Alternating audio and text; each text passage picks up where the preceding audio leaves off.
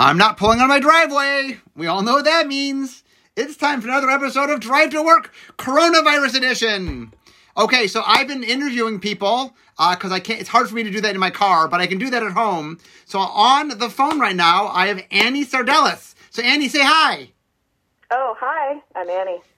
So Annie, let's explain to the people what you do. What part of R&D do you work in? Oh, okay. So I am a game designer on the world building team. That means I help create the original worlds and characters for the tabletop card game. I'm not a game designer in the sense that I put the text on the cards outside of the flavor text and card names most of the time. So I work mostly developing the new worlds with other members of the team, hang out with design and the art team to create resources for everyone and just make up a lot of fun new stuff. So how did you end up at Wizards? Oh, okay. Previously, I was working at another smaller game company where we were working on card games, and I got to do a little bit of everything. So smaller companies, you sort of end up dabbling in a lot of different things. So not only did I do like card design and testing, I also wrote art descriptions for all of the card art that we would release. And that ended up being quite the job, I would come to discover, insofar that it was literally someone's actual entire job at Wizards of the Coast. And I decided, I saw a post on Twitter, basically, for the job opening, and I was like, actually, I really want to get deeper into the world building of card games. That's what appealed to me the most. So I sent in an application and just ended up working at Wizards, I guess. So one of the things that I'm sort of curious for you to talk a little bit about is how much time and energy goes into making a world.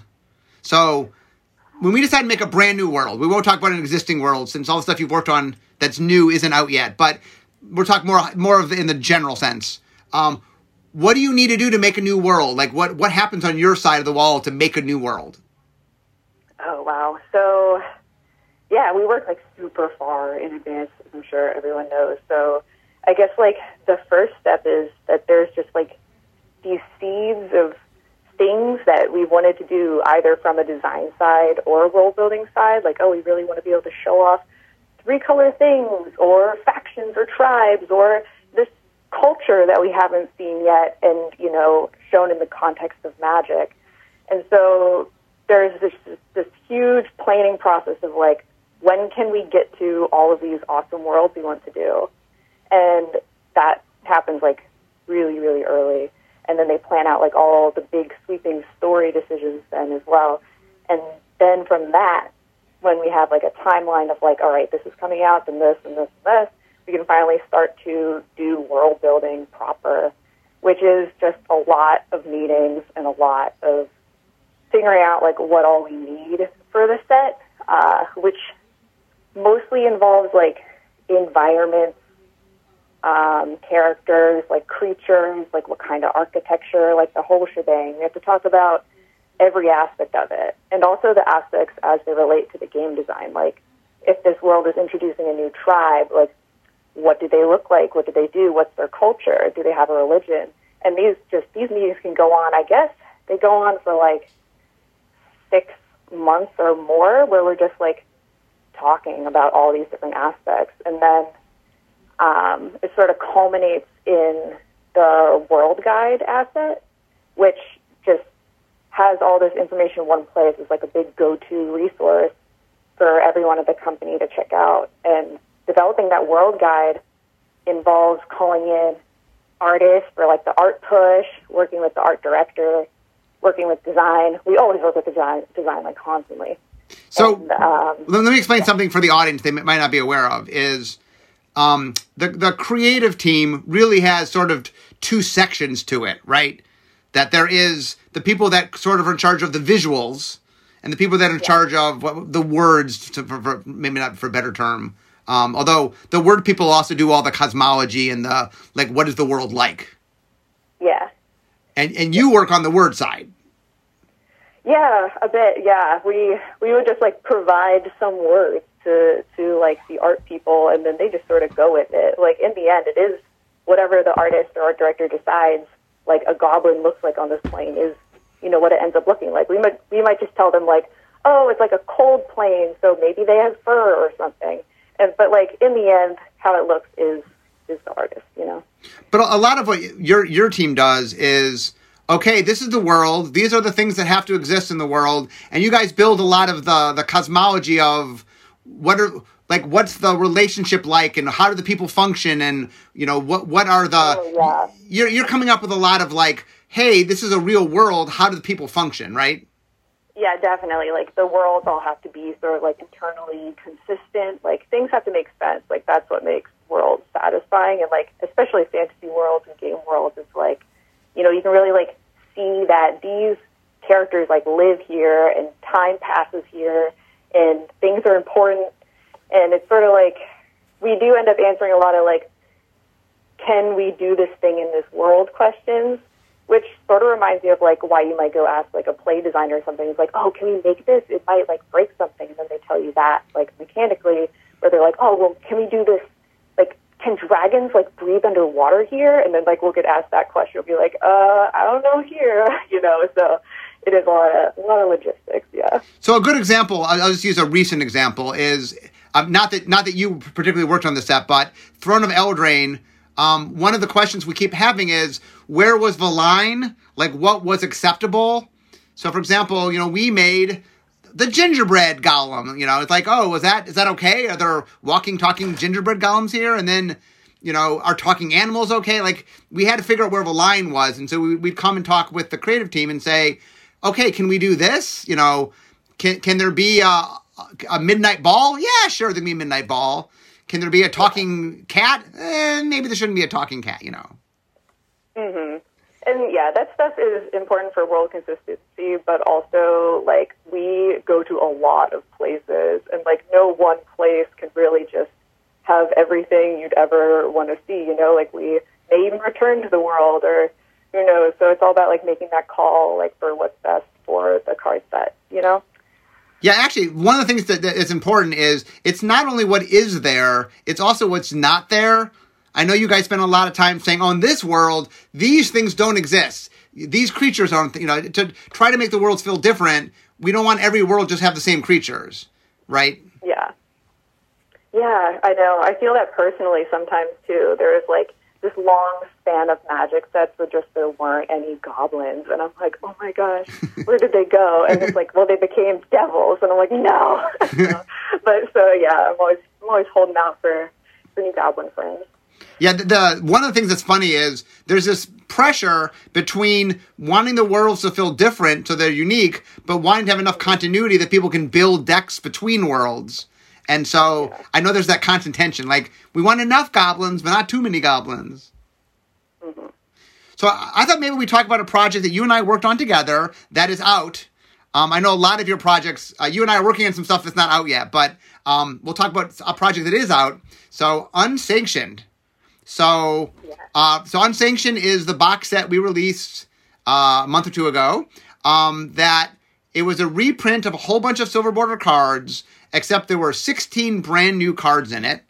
And I was in charge of the design of the cards, and you were in charge of the creative of the cards. So I thought we'd talk a little bit about some of these cards, because there's some fun stories. Yeah, for sure. It was also a really fun opportunity to make some, like, legendary characters that I know everyone has been, like, holding out for. And I hope that we were able to deliver on those, Well, let's start with the one that I thought probably had the most requests of any legendary thing I've ever had, which is a legendary squirrel. So A. Cornelia, Fashionable Filter. Okay, so I think when I turned this card over, it was actually called... A. Cornelia was my name, but I think I called it Goth Squirrel was my original name.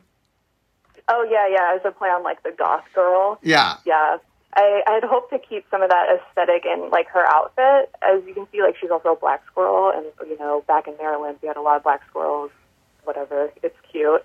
And her outfit actually takes a bit of cues from what are they called? Like, the spy people from, Oh, yeah, the Sneak. The Agents of Sneak. Yeah, the Agents of Sneak. Yeah, we forgot the watermarks, by the way. We forgot the watermarks. Oh, don't mention it. But anyway, A. Cornelia should have had a Sneak watermark. I mean, she's flavored as if she's part of the Sneak, right? Mm-hmm. Yeah, she does borrow some of the look from that. And yeah, she's just got this awesome vault of just golden acorns. I'm looking forward to we need some token acorns or something made of gold now. So yeah, there's this. So for example, I make the card. So this was part of a cycle. We made a cycle of enemy colored legendary creatures for the set. And so I wanted a Squirrel Lord. Black and green made sense because that's where the squirrels are in the Silver Border sets and the Black Border sets too. Okay, so I make a card. So what happened? So I think for all of these, I gave it some name as a possibility, and then you have to evaluate. So walk through how these get named.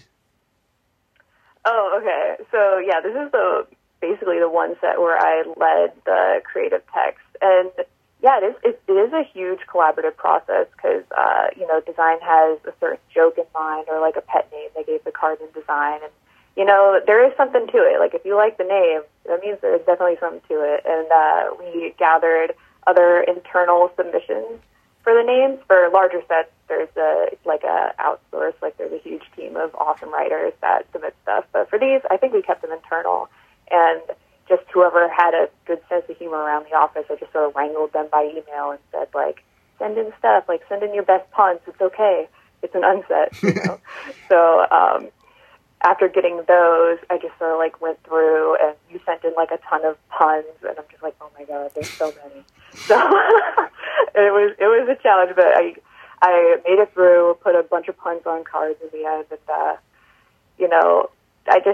you just try to go with whatever sounds catchy. Some jokes you just gotta keep them, like Alexander Clamilton. Yes. I got no idea what else that could possibly be called outside of that. So, and when it comes to the flavor text, it is really tricky to judge jokes and humor. I don't feel like I'm the best judge, but I was the judge for the task, and I think that we got a decent number of smiles out of the stuff we picked, or clever nods to things. Especially the Surgeon General Commander is a lot going on in it. I think that was one of your submissions too. Yeah, so let's talk about Surgeon Commander General. I call him Surgeon Commander since the general's crossed off, but yeah. Yeah.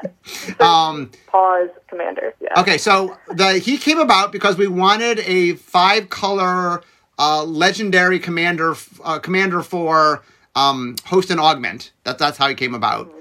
So okay, so I think the name. I think I did turn in this name, right? Yes. So, but the creative. So, how did you figure out what it looked like? You worked. Who was Dawn was the art director, right? Yeah, Dawn was. Yeah. So Dawn Mirren had done the art direction for Unstable, and so she did Unsanctioned. And so, talk a little bit how did the picture come about? So it's Surgeon Commander. Yeah. Again, this one did borrow from Unstable. Unstable is just such an awesome resource for funny stuff. So, and also this one leads right into Augment. And so I just picked some of my favorite types of animals. I really think wombats are super cute. So the character has a wombat head, and a chameleon tail is really distinctive. You'd see that from a mile away if you were picking on animal tail. And gotta have bat wings. I don't know. So did you pick the animal parts? Yeah, I picked the animal part. Okay. And the little sign in the background, it just remind me of those doctor signs where it's how much does it hurt, or how do you feel? And I figured with all these mashup monsters, they would they might have some mixed feelings about how they feel sometimes. So it helps to have a Surgeon Commander to help them out. Yeah, it's funny because Mark Gottlieb, who's one of the designers, loves wombats. And Magic made a wombat many, many, many years ago, and we've never made another one. And he was very excited. I actually thought he might have been involved in there being a wombat, but it turns out he was not. You just like wombats. Yeah, well, what do we have? We have a rabid wombat. Yeah, rabid wombat's the one wombat. So yeah, we need some fluffy friends. So here's one. So this one has flavor text. Oh, so this is interesting. I think I said to you that we had to reference. The one of the jokes about the card is that the template's wrong because we needed to be 5-color, but that's not actually how we write it. That normally you would say tap add 1 man of any color, but we had tap add white, blue, black, red, or green to make it a 5-color commander. So I think Yeah, this is also a text that you sent in. Because I was just thinking like it's going to be honestly like pretty tough to like tell the joke here unless you're like really, really, really into like looking for this sort of thing. So this is one where it's sort of like explaining the joke, but I think it's very helpful because, as like someone who doesn't know the intricacies of what makes a commander a certain color, I'd be like, what is creative templating? Like, what do you mean? Like the crossed out name? And I'd be like, oh, and then I would just. So let's hear. The other card I want to talk about is Stet. Because Stet has what I think is one of the most subtle jokes in the entire set, which is you're doing. So let's talk a little bit. Yeah. So Stet is we had never made a dragon. We've never made a silver border dragon before. And so I said to my team, okay, give me a dragon that does something dragons don't normally do. And Ari came up with this idea of the proofreader. So, okay, you get Stet. I think I named it Stet, but you did the rest of the name. I think we had like Stet dragon something. Yeah, well, first it was like a dragon, and we're like, oh my god, what kind of dragon is this that has like the white identity also? And we're just like, well, it could just be a white dragon, and those breathe ice, and like on a red card, and it's like, yeah, let's go with it. And so I was like, how do we justify this ice? And then I'm like, oh, it's actually really useful as a tie-in to its mechanic. Like its mechanic removes the first letter from something. Oh yeah. Right, removes the first letter. Straight up, yeah, it deletes the first letter of a target permanent, which is nuts. And so if you have these little mice coworkers, if you delete them off, they become ice. So here we got a white dragon breathing frost breath on some mice, turn into the ice, and it's an editor. It's a bureaucrat, like the past editor. So one of the things that's funny is you guys will do the art, and we said the artists take 7 weeks or something to draw the picture. And meanwhile, we're working on the cards, and we can make changes as long as we match the art. And I remember at one point we were talking about maybe changing the deleting letter, and like, no, the mice become ice. It can't change. Oh no, yeah, there's been a crisis. So, okay, so what? I'm gonna ask you about another card and see. Okay, I'm gonna ask you about Flavor Judge. Oh, okay. Let me pull that one up. So Flavor Judge, do you remember where Flavor Judge came from? Yeah, Flavor Judge is the chicken referee. Right. So we got the art for the box, the key art. So the art that goes on the box, and it was a squirrel boxing with a goblin, and then there was a chicken who was the referee. And I thought the referee chicken was the best thing on the whole picture. So we decided we were going to make that a card. Yeah, that key art was already in, I think, before I got hired, and I thought that was a brilliant idea. It's just lean into the whole like unset in a box, unsanctioned. So unsanctioned fighting. We got a chicken referee, and there's also the one land is like the Underdome that they do fighting. Yeah, the Underdome. So yeah, that was the last minute. We were only supposed to do 15 cards. And then to make the decks work, I needed a land that tapped for any color, and I didn't want to use City of Ass, so Gavin okayed getting a new art, so we made Underdome. Sorry. Yeah, I just think it's cute that we have a little bit of like unsanctioned continuity lore going on with these. Yes. Cards, so. Okay, so the flavor text is interesting on this one. So Flavor Judge, I believe that's the name we submitted was Flavor Judge. Oh, real quickly, just so they know this. So the way it worked was Annie and I sat down, and we had playtest names for all the cards. And then for Annie, so either it was, we really like this name, try to keep it. We really don't like this name, you need to come up with another name, or, maybe.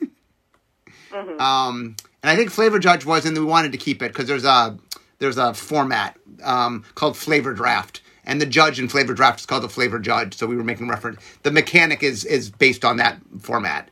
But the flavor text, do you remember the story of this flavor text? Oh, no, you could tell it. So the mechanic of the card is that you're asking an outside person, does this make sense? And so we knew we wanted flavor text where someone's just describing something crazy. And I think we wrote like 40 of these. You ended up picking this one, right?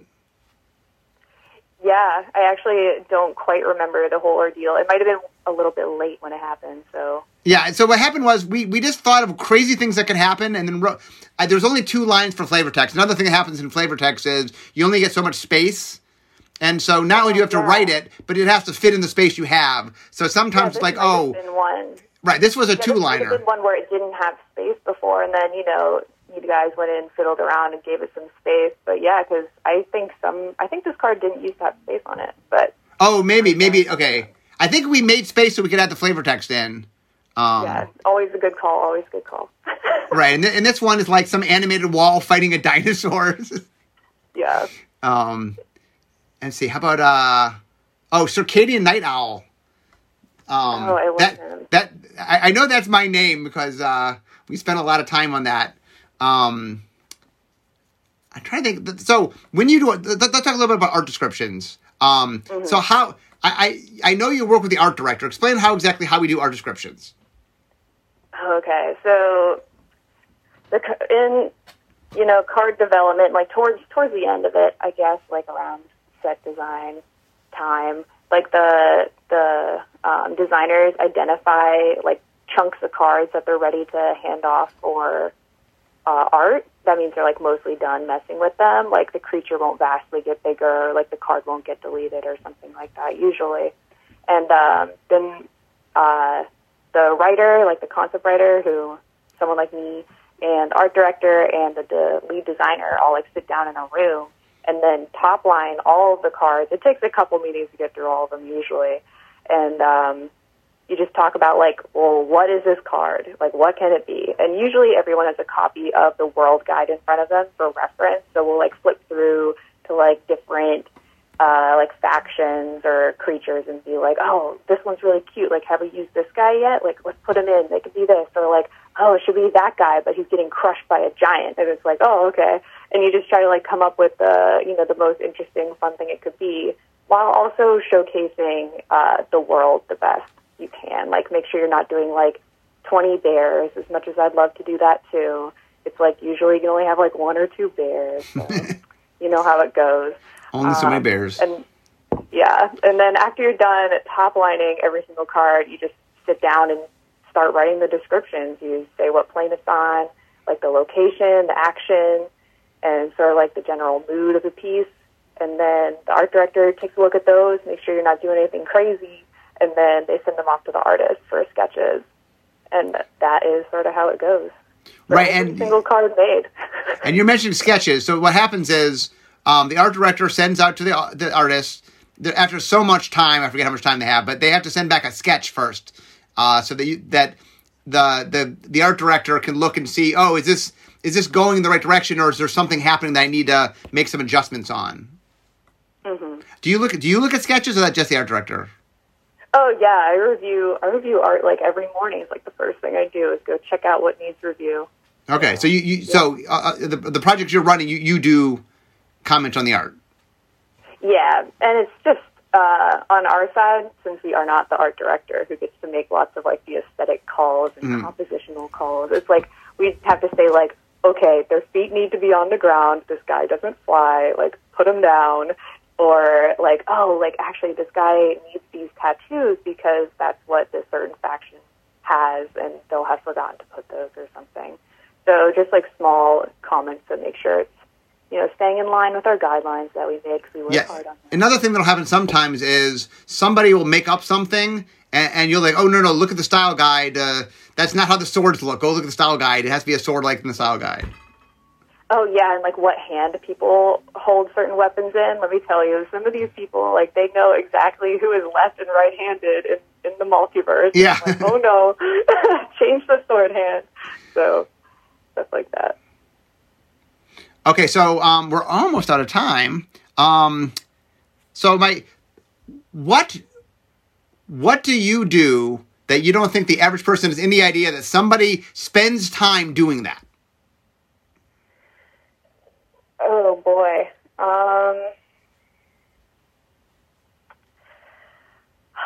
I guess this is a bit of a sentimental thing. Not like a super, like, shocking, crazy thing. But just, like, really, really giving it 100% on like every single card. Like it really isn't just like the big old like bomb crazy like rare cards and like awesome characters you already know. It's like every single card I am trying to pour my heart into and like add a little something for everyone. Like whether it be like something cute or something funny, or like maybe the flavor text is like really, really resonates with you or tells you something new. It's I honestly didn't think, like when you just like look at, there's so many Magic cards, like there's so many, and you're just like, how can someone give so much time to each one of these cards? But really, there's like a huge team of people working on every single little piece and making sure that each piece has a reason to exist and can possibly be someone's favorite thing. So that is a cheesy answer, but okay. So when you're doing your flavor text, do you have the art or not when you do flavor text? Yes, we do. And if not the final art, something pretty close to it. So what is something about, because we talked a lot about names and we talked about doing concepting. We didn't talk too much about flavor text. So like what is the biggest challenge of flavor text? Oh, the biggest challenge? Yeah, I haven't led a lot of text stuff, but I guess it's like feeling like you're either writing something like really cheesy and trying not to like self-censor yourself, I guess. Or like reading something that you're just like, oh, like that's like so like epic sounding, and like, not going like, oh, that makes it cheesy, but going like, oh, that actually makes it epic.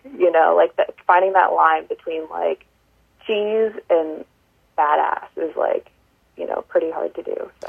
So are you pro or anti-pun in Black Border Magic? I am pro pun in moderation. In moderation, okay. Yeah. It's funny. I used to do back in the day. I used to write a lot of flavor text. I don't do it anymore, but I would always get the pun quotient higher than it is currently because I would submit a lot of puns. Oh yeah, like sometimes there's like this middle period where the playtest name is like called like Blue Uncommon 2, and so I'll give it a little bit of a better name before sending it to an artist, and a lot of those times they will be puns, but okay. I do expect them to change as they get more real. So yeah. Yeah, actually, it's funny. One of the things that often the creative person does is during playtesting, they change the file not to give the final thing, but just to like give the feel of it, so that people play, they get the sense of the world. Mm-hmm.